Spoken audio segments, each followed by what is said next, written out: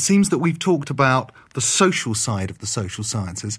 We haven't talked much about the idea that they're sciences, that there is a particular way, a method of studying, of delivering these kinds of rigorous arguments. David, why are the social sciences sciences? How did that come about?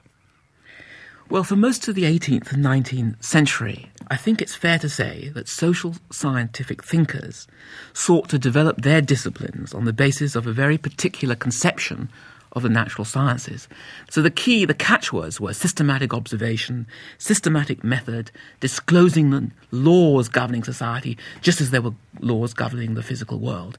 And then armed with that knowledge, people could make predictions and hence possibly control the world in a way analogous to control in the natural sciences. But over time, however, certain problems developed with this particular conception of understanding the social world. And it's this. It was very readily apparent that to understand a physical object is not the same thing as understanding a human being. To observe a physical event isn't the same thing as grasping what it is that a person does when a person acts in a certain sort of way. Now, why is this? Simple question. Why? Above all, it's because human beings, unlike objects in nature, unlike trees, let's say, or particles of various kinds, human beings are self-understanding. They have concepts, they have ideas, they have languages, they have meaning, they have culture. And the way they use all that determines what it is partly that they do, what it is that they understand what they do. Let me give you one very simple example. A traffic accident. Someone is killed in a road accident. Is it an accident?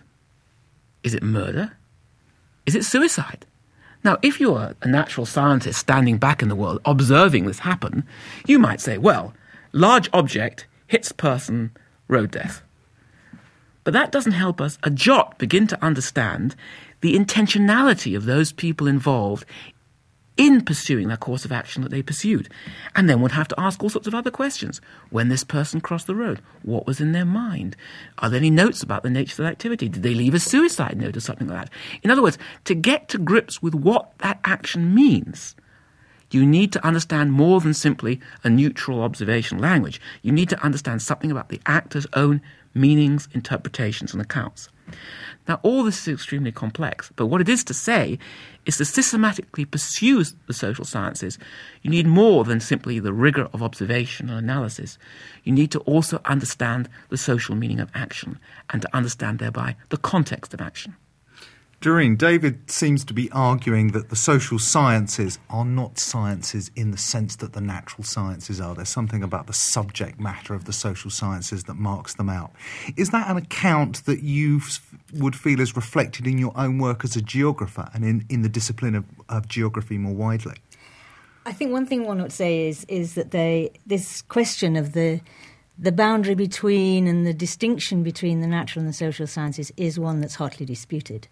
It's up for grabs at the moment, but I think that the points that David made are very significant. There's no doubt about it that the fact that you're looking at a society which in a sense thinks about itself is an absolutely key characteristic of the social sciences, and we must remember that.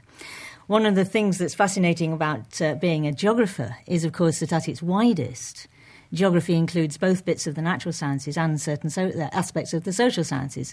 As a natural scientist, a geographer may look at landforms, at the courses of rivers, at climate, at aspects of geology.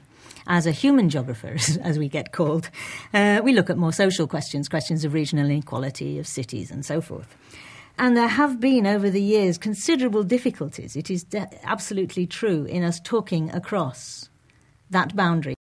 I think right now, at the turn of the millennium, some of the biggest questions that we're facing can only be seriously addressed by really trying to think across that huge boundary between the natural and the social.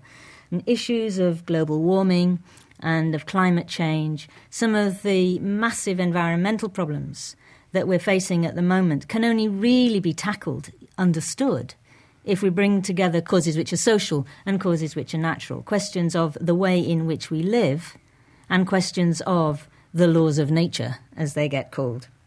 And so somehow or other, We cannot just seal ourselves in within the social sciences. We have to reach out and talk. And one of the most exciting things that's happening at the moment, I think, is that having had, a good 100 years or so of disciplines which really very carefully patrolled their borders and said, you don't do that here because this is a geography discipline and it's not got space in it, so you go and do it somewhere else.